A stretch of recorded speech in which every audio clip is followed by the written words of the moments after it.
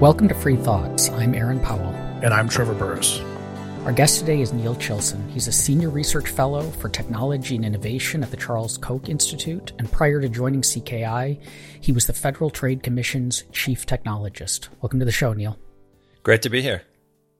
Why are we suddenly seeing so much of a backlash against big tech? Well, I think there's a bunch of different reasons, but I think the most fundamental one is that internet technologies have really increased the legibility of the world around us. They've increased the ability to see what people are doing in more and more aspects of their lives. And this is a very powerful tool, but it also raises a lot of concerns because it changes a lot of things. You use the word legibility, which is not your coinage. So why did you use that word? Yeah, so legibility is a word that I think I borrowed the usage from James C. Scott, who wrote a book in 1998 called Seen Like a State, which is a case study of grand government plans to change and improve society and how they often went wrong. And he does a lot of historical case studies, some which are sort of small in scale and effect, and some of which are enormous and had hugely tragic consequences.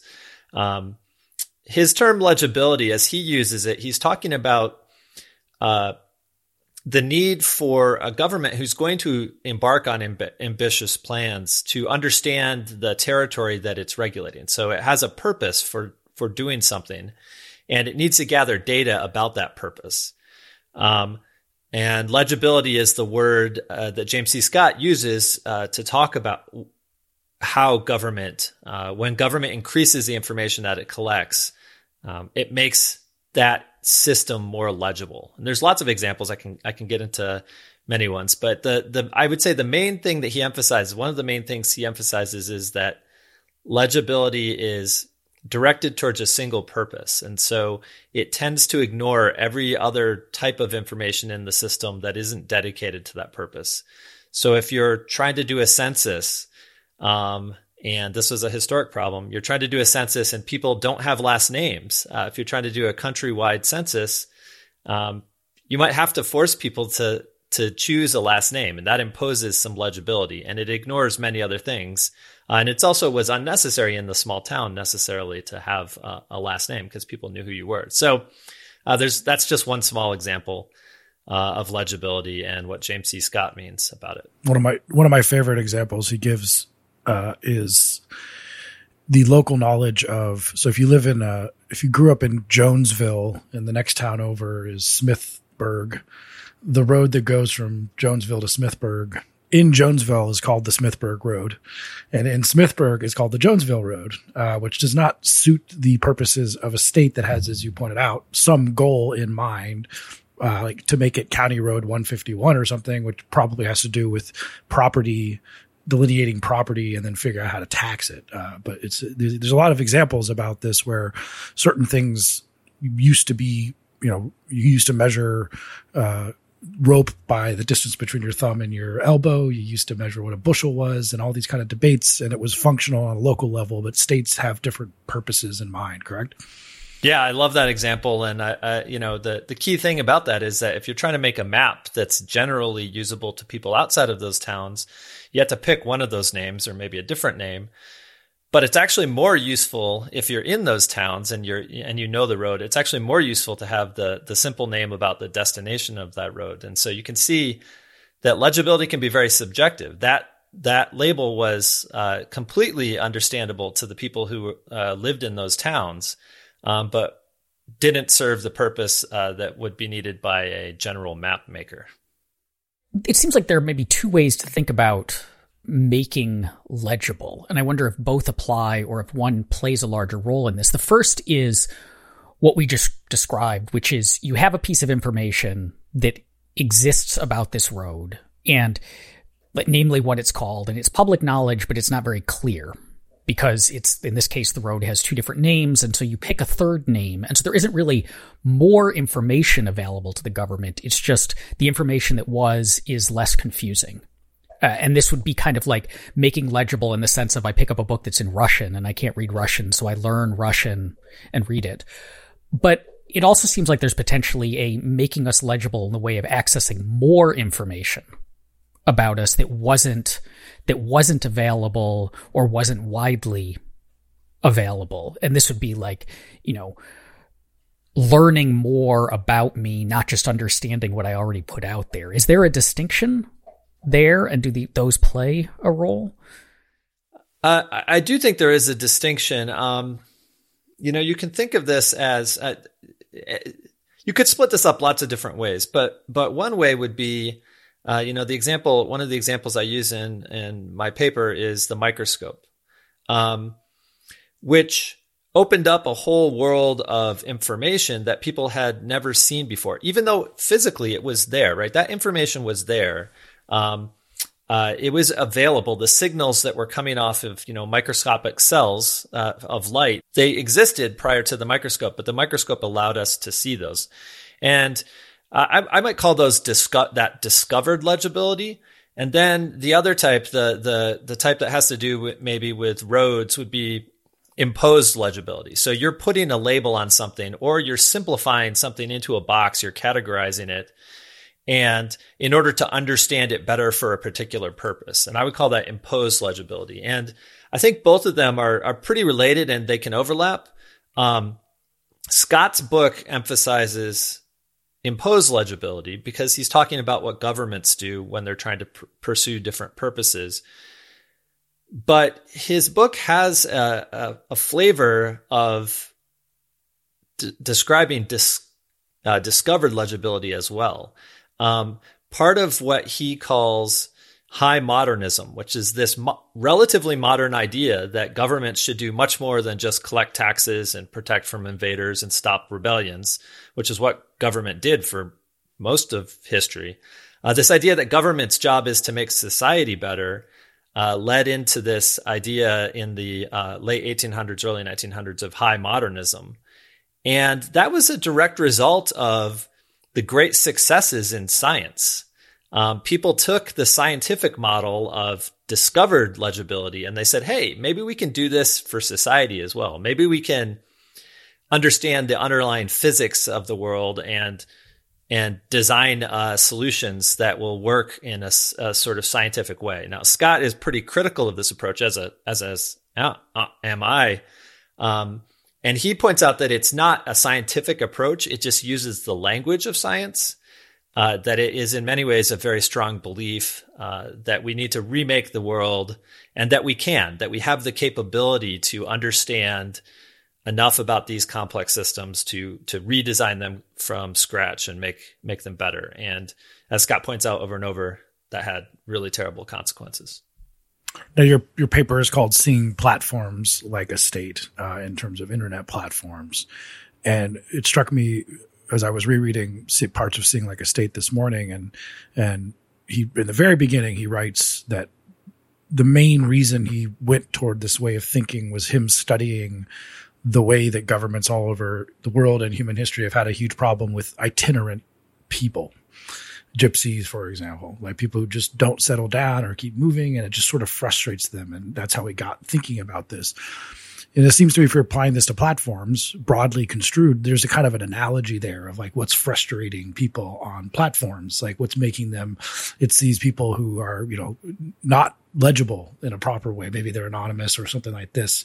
So is there something that struck you about platforms that first made you start thinking to apply James C. Scott's work to this?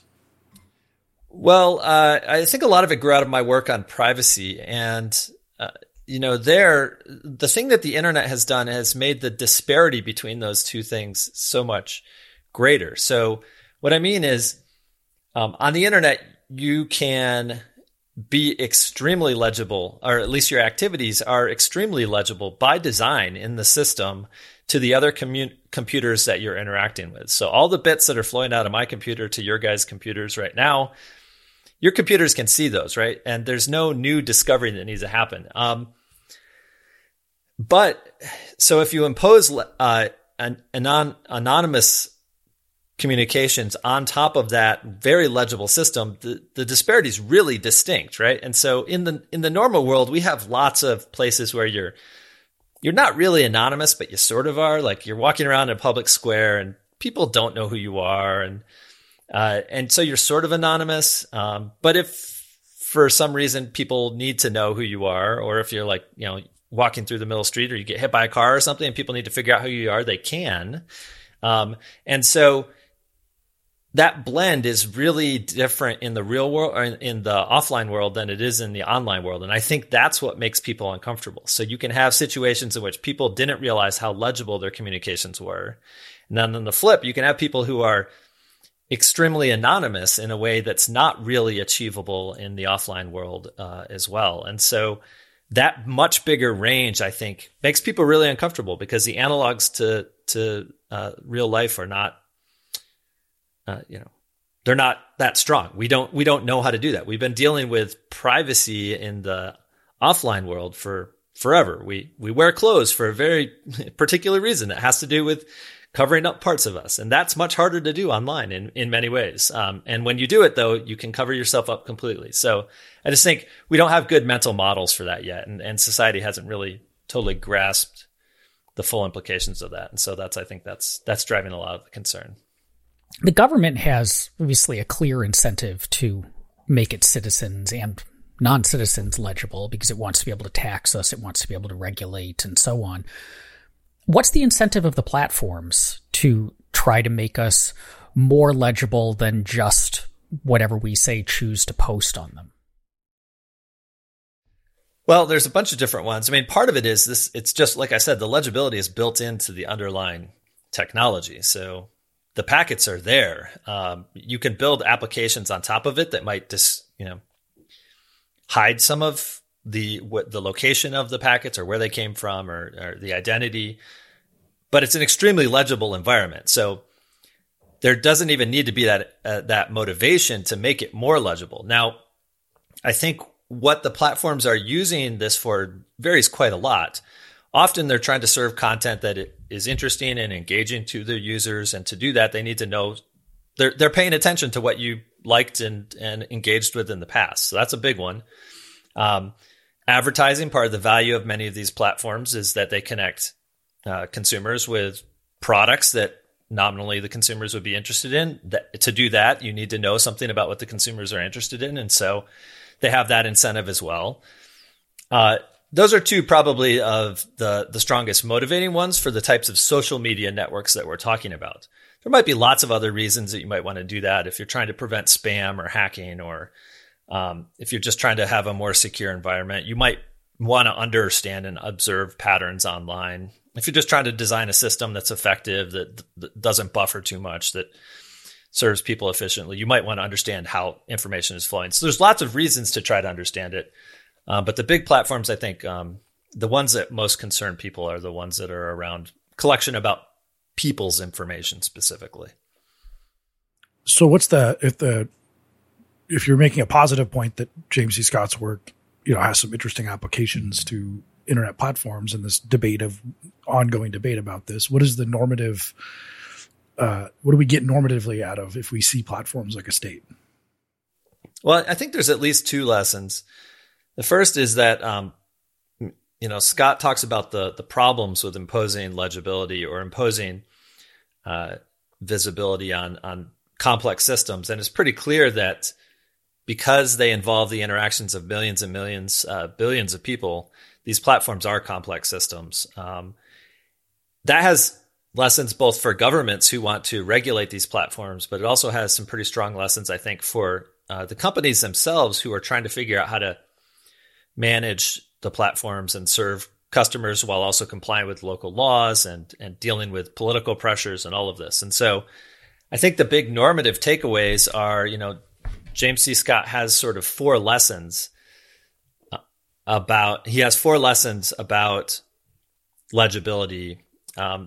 He characterizes them as essentially the four conditions under which things can go really horribly, but you can negate the statements and come up with four tactics you might use in order to keep things from going horribly when you're trying to do something. And those are, reduce simplistic legibility, try not to oversimplify things, or don't use legibility imposing mechanisms. The second is to temper these big grand schemes, do incremental changes rather than trying to erase all of history and redo something. You can also, I think, reduce the power of the central authority to impose legibility. And then the fourth is to empower the citizens or the participants in the system to push back, to have feedback mechanisms of some kind. And I think all of those are tools that platforms, as well as the governments who are regulating them, could look to. Those are methods that the companies and the governments could look to reduce some of the harms that might come from imposing legibility in an online space. As I was reading your paper, I was struck by, you talk a fair amount about how people are worried or angry or fearful about increasing legibility when it comes to online platforms. And by that, we mean mostly, Facebook, Twitter, Google, so on. But obviously this metaphor began with an assessment of the state, and the state has strong interest to make us legible. And it's odd that we have this bipartisan seeming consensus about the problems of legibility when it comes to Facebook learning a ton about me in order to show me not necessarily more relevant, but more engaging posts, and to also put ads in front of me. But you don't see this same sort of uproar, except for, weird civil libertarian corners, about the government doing precisely the same thing, and in fact doing it with, a lot of the same technologies that these guys are using. And it strikes me as obvious that the government making us legible is far more of a threat and creates far more harms than Amazon or Google making me legible. Yeah, I think that's right. Obviously, governments, the penalties that they can impose on you and the constraints that are on them, especially, even setting aside the U.S., where we do have some constitutional constraints on what government can do to individuals. But if you go to someplace else that's more authoritarian, I think that the starkness of the divide between, Facebook showing me an ad I don't like, or, even the misinformation concerns and the privacy concerns, compared to, the government using a platform or information collection techniques in order to censor political speech or to suppress dissident ideas. The threats there are much bigger scale. And one of the concerns I think that people often raise is, if we make it easy or even desirable for platforms, technological platforms, to implement political pressures or to bend to political pressures in the U.S., which they're facing that from both the right and the left here in the U.S., what are we telling other countries about how much their governments should force, who may not have the same concerns with individual liberty that we have? We may be giving them a justification if we in the U.S. are saying, hey, government should force these platforms to do X, Y, and Z. You can just see the huge danger of putting these types of surveillance tools in the back pockets of authoritarian regimes. And I really worry about that. It's interesting that we're recording this a day after the breaking news about the NGO Group, a Israeli, basically malware company that sells software that you can get onto people's phones and then monitor everything that they're doing on them, and how, these dangers we talk about, 50,000 phone numbers were released of who we think were targets of this. And it's a lot of journalists and activists in other countries who, in many cases, were assassinated within days of having the software installed on their phones. That seems too like another reason to potentially worry about these platforms making us legible, is that we don't necessarily voluntarily set out to give all of the information about ourselves to the government. We'll fill out the bare minimum of DMV forms, but we're not excited to. But we happily give an extraordinary amount of information to Google and Facebook. And then if that stuff becomes, or we put it all on our phones, which is owned by Google or Apple, and if that stuff becomes legible, either because Apple, gets subpoenaed or because the NGO group puts malware on there, then that's a huge pot of new information that the state would have had a harder time in talking us into giving away. Yeah, I think technology has been trending in that direction for a long time at this point. I mean, the ability of law enforcement to require cell phone companies to give records about where somebody has been, that's a gold mine for law enforcement, and in a way that has shifted the balance quite far towards tracking. And it's why I'm always when I hear people on advocating that government needs more access to encrypted protocols, et cetera, I wonder, I feel like they don't acknowledge the quite significant shift that has given government surveillance more power over time. I do think it's really important to recognize the power of these tools in a commercial setting and in communication setting to human prosperity. I do think they have done a lot, but the power of them is part of the reason why how government uses them needs to come under very particular scrutiny. The constraints that are on Google or Facebook or, the hundreds of thousands of other companies that are online collecting information about what their users do are, the types of constraints that are on market actors. Not only are they the local laws already, but you can just see the public campaigns against some of these various uses, the feedback that happens when something goes wrong. And often that feedback is ginning up support on the very platforms that people are criticizing. And so they have constraints in a way that a law enforcement agency that may never even make public the information that it's using does not. And so especially something like, and we don't have to get into Fourth Amendment law at all, but something like the third party doctrine that lets the government get easier access to information that I've shared with a third party just seems extremely obsolete at this point and has really shifted the balance towards government uses of this data, almost subsidizing it in a sense, in a way that I think is really concerning for citizen privacy. Is there any, so back to Scott's book, he has a lot of examples. Some he focuses more on of what happens when the government comes in to pursue legibility and what fails when that happens. And so you kind of mentioned some of the normative points that he makes. And as I was reading your essay, I was trying to, make some sort of like, is Reddit analogous to a town or something? So is the analogy here that there's some town with a bunch of informal but traditional property rights, and some government comes in and wants to tax the property, and therefore needs to know where it is. So it starts imposing rules onto the people in order to figure out what's going on for its purposes. As we said, it's directed toward a singular purpose usually. And all these problems develop. And like, is that kind of what you're talking about? If we think of Reddit, that Reddit is like a town or maybe a subreddit, or maybe Reddit's a bad example, and, or something you would prefer. And that if the government came in or even Reddit came in and started trying to mess with things, this is where we should be thinking about this analogy in these kind of hypothetical situations. Is that accurate? Yeah, that's exactly right. I think, Reddit is a really interesting example. And I'll just do the sort of compare and contrast between something like Reddit and Facebook as far as how they deal with some of these challenges. So Reddit, in some ways, I would consider to be like a lot of little small towns, right? Subreddits have communities where they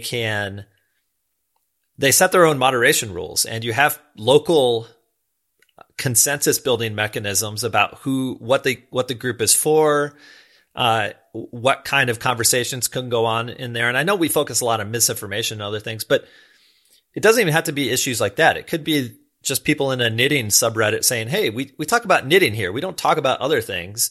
And that makes the group more useful to people who are interested in knitting in a way that if you just had every group being like a free-for-all, it wouldn't be nearly as useful for people. So so those types of social norms that can pop up, I think what's pretty clear if you spend any time exploring across the different Reddit subreddits, and I think that Reddit has grappled with this in a way that is much more nuanced in some ways than some of the bigger platforms, that one size fits all rules just don't work. The communities are so radically different. Something that would be extremely offensive, in one context to one group might be understood in a completely different frame, or would be more relevant and less irrelevant than it would be in another group. And so I think Reddit is sort of is a model of a decentralized governance system in a way that tries to deal with these problems in a way that, the general feed on Facebook or the general Twitter feed is not. That's a community of everybody all at once. And Twitter is trying to impose one set of rules across that entire community, for example. Facebook, something like Facebook groups, obviously they have some mixed version of those two things, but they're not quite as nuanced, I think, or there's not quite as many different types of regulatory approaches. I think the tools that Facebook provides moderators are just more limited than they are on Reddit, for example. And so I think some of the biggest platforms could learn a lot from trying to push decision-making down further to the communities. And I know some of them are thinking about that in ways that are even more aggressive than what Reddit might do. So I know Mark Zuckerberg had talked, for example, about shifting a lot of the business model to encrypted group communications, things like the Facebook Messenger or some of the WeChats type models where you have groups that are not visible to the outside world, and in many cases not even visible to the platforms because they're encrypted direct between the users. That's one of the examples I raised in the paper of a sort of imposed illegibility that might relieve the companies of the responsibility, or I should say the political pressure to try to do something about what people are communicating online. They can say, hey, we just can't access this, so quit asking us for it. That might be one way that they look to do that. But I think they're running into lots of different barriers there as well. Yeah, but is that going to get what people want out of Facebook? And that kind of seems to be like a meta point to your argument, where you have to look at what the goal is, because some people want Facebook to crack down on misinformation and make sure that it's playing in the political game in some sort of neutral arbiter kind of way, and some people don't want that at all. And so, does that mean that they would both pursue entirely different sort of, like, each of those different opinions would pursue a different type of legibility or maybe illegibility if they're trying for like what they're doing? And Reddit has a completely different goal, like not even, related to any of these other goals. So we have to look at the goal to understand the legibility and then the problems that could arise from the different goals that are being imposed or discussed for these platforms. Yeah, I think that's absolutely right. I think you can see this, I think, in the fights over content moderation. What everybody wants, people often say, well, just go build your own platform. But what people want is they don't just want a platform that has their ideas out on it. They want a platform that has everybody on it so they can have the biggest audience possible. And so those two goals are in sort of direct conflict. If you're going to have a broad range of ideas on a platform, you're going to have a broad range of people. And if you want a broad audience, you're very likely to be bringing in a broad range of ideas. And so I think those two purposes are in tension, where people are trying to get the benefits of having a enormous platform for them to speak on, but also want to impose some controls on what other people can say on it. These are fights that are really old, actually, in media technology. They go way before social media, all the way back to the printing press. When you have new ways that people can communicate, it is very disruptive, and politicians and people who want to shape society have long realized that being able to influence those conduits for thought and communication is a key way to control society or to affect society at least. And James C. Scott doesn't talk a ton about those types of media controls in there. Many of the impositions that he has are actually much more physical architecture, things like building constructed towns like Brasilia, and very dramatic for that very reason. But I think many of the same principles apply to trying to control information. I'm stuck to our old colleague Adam Bates has remarked too on that. Like, I don't think it's just that they want a big audience, but like the trolls want to be where the non-trolls are. So this shows up with like every time a kind of Trumpist social media thing starts up, it peters out because the Trumpists don't want to be where Trumpists are, even if it's a huge audience. They want to be where the libs are so that they can upset the libs with what they're saying. And I think that's a really strong dynamic. It's not even, it's the interaction too. I wonder if there's we have seen the internet began as basically a series of open protocols.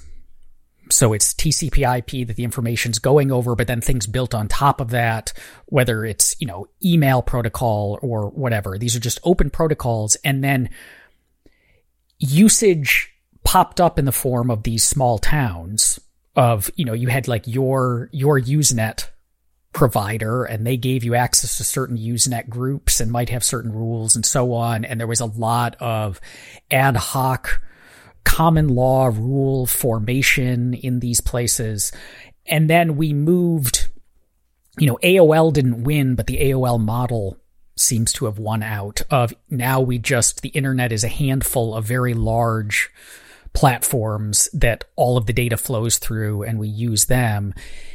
Is this, and that mirrors kind of this argument about federalism versus centralization in government, and, that like libertarians pushing for getting back to less centralization, more on the ground, whether it's Hayekian information or local knowledge lawmaking and so on. Is that the path then that we should potentially be looking to take, is kind of turning the internet back into just a series of protocols that people can interact on as they see fit? So the internet has moved through sort of waves in this. As you pointed out, AOL was very much a walled garden, but even before AOL, CompuServe and Prodigy were walled gardens that brought lots of people on online because they were safe, they were limited, they were easy to use. There was an incentive in that. Before that, like using a Usenet group was not super intuitive, especially setting one up. And it was like mostly used by pretty nerdy people who tended to be the main people who were online. And that's true for a bunch of other communications technologies early on. Things like CompuServe and Prodigy simplified that, brought it to a mass audience. AOL did that, but then the web blew that up, sort of, right? Like, so websites, once anybody could put a website up, that decentralized this a lot. And now we still have that parallel web architecture where anybody can really set up a website for zero cost today. But then we have these, as you said, these big gateways, which are extremely useful because they have these network effects. Lots of people are on them. You can get an audience very quickly. And so those, like I said, those things come in waves. And I think what we've seen is that we'll continue to see that for certain types of uses, these platforms will be very popular. I think what we're seeing is that the challenges that they face when they become extremely popular and they become influential in I don't mean the platforms themselves, but people are able to influence ideas and influence dialogue through them. So there have been proposals to move how these platforms, for example, select what content shows up in your feed, to move that to a protocol approach rather than a single algorithm that the company provides. And when I say single algorithm, that's dramatically oversimplifying it. You can't really think of machine learning as a single algorithm. In many ways, it's a bunch of custom algorithms for lots of different people. But a protocol approach, I think Mike Masnick has written on this, and I know Jack Dorsey has talked about it, and I think even set up a project to do something like that with Twitter. I don't know where that's gone or how far it's been pursued. But people are looking at that for the very limited purpose of the Facebook feed or the Twitter feed, for example. I don't think that solves all the problems. I mean, it certainly doesn't change the misinformation concerns. I don't think really. I mean, all it would do would be sort of hide. It might let people pick the bubbles that they want much more effectively, which I think could be a plus or minus, right? It could make it a more comfortable environment for people, but sometimes being uncomfortable is a big part of the value of engaging with other people. So I do think there are trade-offs there. And I expect that there will be innovation in that direction. You're already seeing platforms who are trying to do something like this. And I think there was just read an article about a gentleman who is trying to build a protocol stack that is blockchain based, essentially, to do something similar where you could move your social network. So all my connections on Facebook, I might be able to move them from one place to another, or I'd have them, stored on the blockchain. I think it raises a bunch of concerns. It's not again, there's trade-offs there, but I think there is a lot of experimenting in that space, and I think we can expect to continue to see that, and that's a good thing. And I think we could see the wave away from more centralized platforms and back towards decentralized use cases that we've seen in the past in internet history from new technologies. They unveiled last year the Facebook Oversight Board, which is still trying to figure out precisely what this thing might be doing. Our colleague John Samples is on that board. And then you also write in the paper about case by case versus standards in terms of adjudication. You seem to prefer case by case in some ways. So first, can you explain that sort of distinction and the virtues of each? And then is the Facebook Oversight Board, you think, is that trying for a case by case kind of system rather than a standard system? Yeah. So the distinction that I draw between case by case and standards is largely based on my experience having spent a lot of time doing telecommunications law with the FCC, and then having spent time at the FTC. And these are really different organizations. The FTC is an enforcement agency that looks at specific facts and applies very general principles of unfairness and unfair methods of competition and deception to those facts to decide whether or not a company has broken the law. Whereas the FCC writes industry-wide rules that govern how people will act going forward. I think, and I've written about this in some other places, including a book I have coming out in September that includes some of these ideas from this paper. I think the big difference is the knowledge problem, the Hayekian knowledge problem between those two systems. Especially for complex systems, gathering enough information to let you anticipate a one-size-fits-all answer for a wide industry is very challenging. Whereas if you have general principles such as don't be deceptive, and you work those out through common law like case-by-case approaches, the knowledge problem is reduced quite a lot because you're looking at a very specific set of facts in front of you, and you're trying to apply those. And you're also looking at what the specific harms are, rather than trying to hypothesize what harms your regulatory regime might be trying to stop ahead of time. So it's not to say that rules are important. I think especially but often they are derived, even when we have broad-based rules that we pass, they're often derived from best practices that industry or that individuals have learned about in the past. And so in the privacy space, I think there's notice and consent is one of the best practices that's been going on for a long time, and is also embodied often in quite a lot of different laws. And so I think the trade-offs are there. The one thing that's nice about prescriptive legislation is you can give some certainty, at least in the short run, to businesses or to consumers about what's going to happen in the space. It doesn't work so well in fast-moving technological spaces because you can write one set of rules and then the technology changes, and those rules can be very confusing to figure out how they apply to that new technology. And also you can try to anticipate harms ahead of time before they happen. One of the big criticisms of case by case is that you have to wait till something bad happens and then you have to bring a case. That can be overstated a little bit because obviously precedent does have a constraining effect on how companies and individuals act in the future.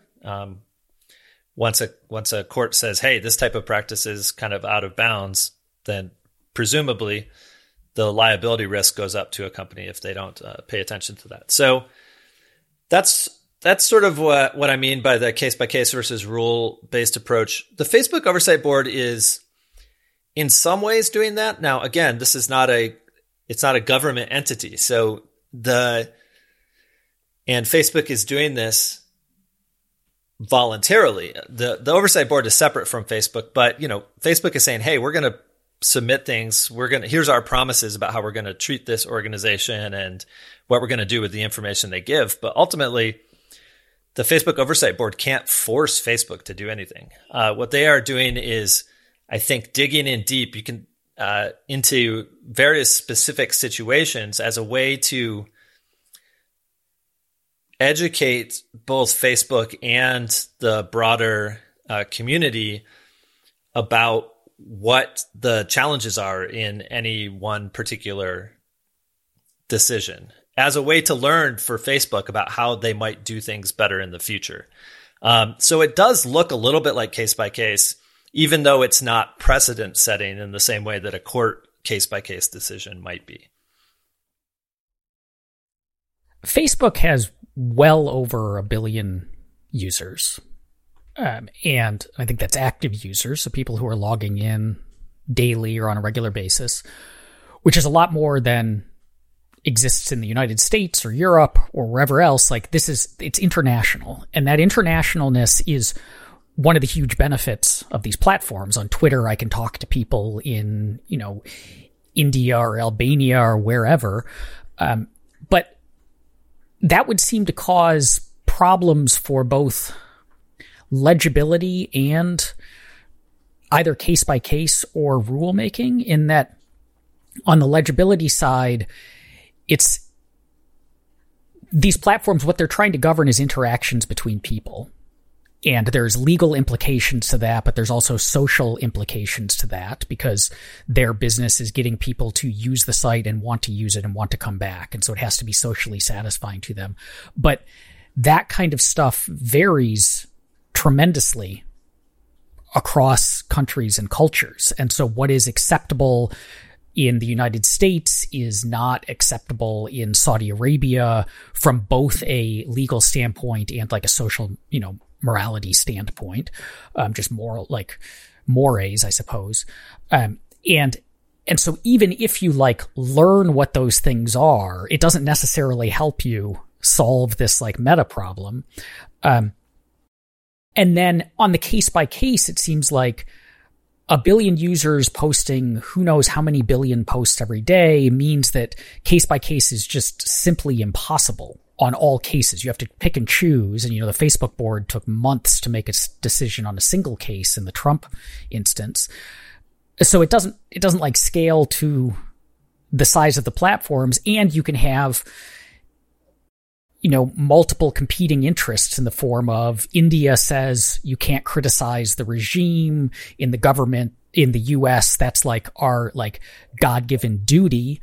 And so how do you deal with it's one thing when a state is trying to regulate the people within its geographical territory and it can just do this top down, but top down doesn't seem to make sense on a global level. Yeah, it really doesn't. This is a problem and an opportunity, I would say, in some ways. Obviously, when you have competing ideas about, like you pointed out, India doesn't want to criticize the regime, but maybe a more classic example is, Germany bans posting of Nazi memorabilia, even on to sell or to collect or even to criticize often. And those types of restrictions, I think, can be hard to figure out how you might apply them across many different communities. And that's why a decentralized approach does make a ton of sense. One of the big problems for these platforms is they could have hundreds of thousands of users in a place where they don't even have a single content moderator who knows the language, right? Or even if they know the language, they don't know all of the social context to know when something is satire and when something isn't. And so the more you try to centralize that, Facebook has something like 30,000 content moderators, and it's clearly, like to your second point, not even close to enough to be scalable to encounter. You're always going to have tons of content that is under enforced, right, by their community rules, as determined by their community rules, and you're always going to have tons of mistakes that are made just because the volume is so high. Part of that, I think, is one of the lessons from seeing Like a State is that this is just a situation, and the only scalable response is something that is highly decentralized. And social norms are things that are like that. Now, I said there was an opportunity here as well. One of the opportunities is that platforms like Facebook that have a global reach could help export some of our pluralistic norms to other countries. There is the opportunity to do that. And I think that largely when you see these platforms pushing back against censorship from the government in other regimes, they're trying to do something like that. I don't think they get very much cover for that here in the US. And in fact, I think a lot of the attacks that have been placed on some of these companies, I think, help those totalitarian regimes point to examples about how the U.S. isn't standing up to its own standards in some of this areas. So I do think there is an opportunity to build more tolerance and pluralism online. I don't think it's one that the companies have pursued very thoroughly. It's one that I think is challenging, but I think the only answers are going to be decentralized approaches to this. I mean, I think that's what's happening now. We just don't think of it that way because it's not Facebook making the decisions. A good chunk of the censorship on Twitter is like when people block somebody else or where you just stop engaging with somebody. You don't follow them. These are the types of billions and billions of decisions that are being made every day that are changing the media environment online for each individual and overall, but they're not centralized. And I think we only notice the ones that are centralized, and those are the ones that raise the biggest problems, as you pointed out.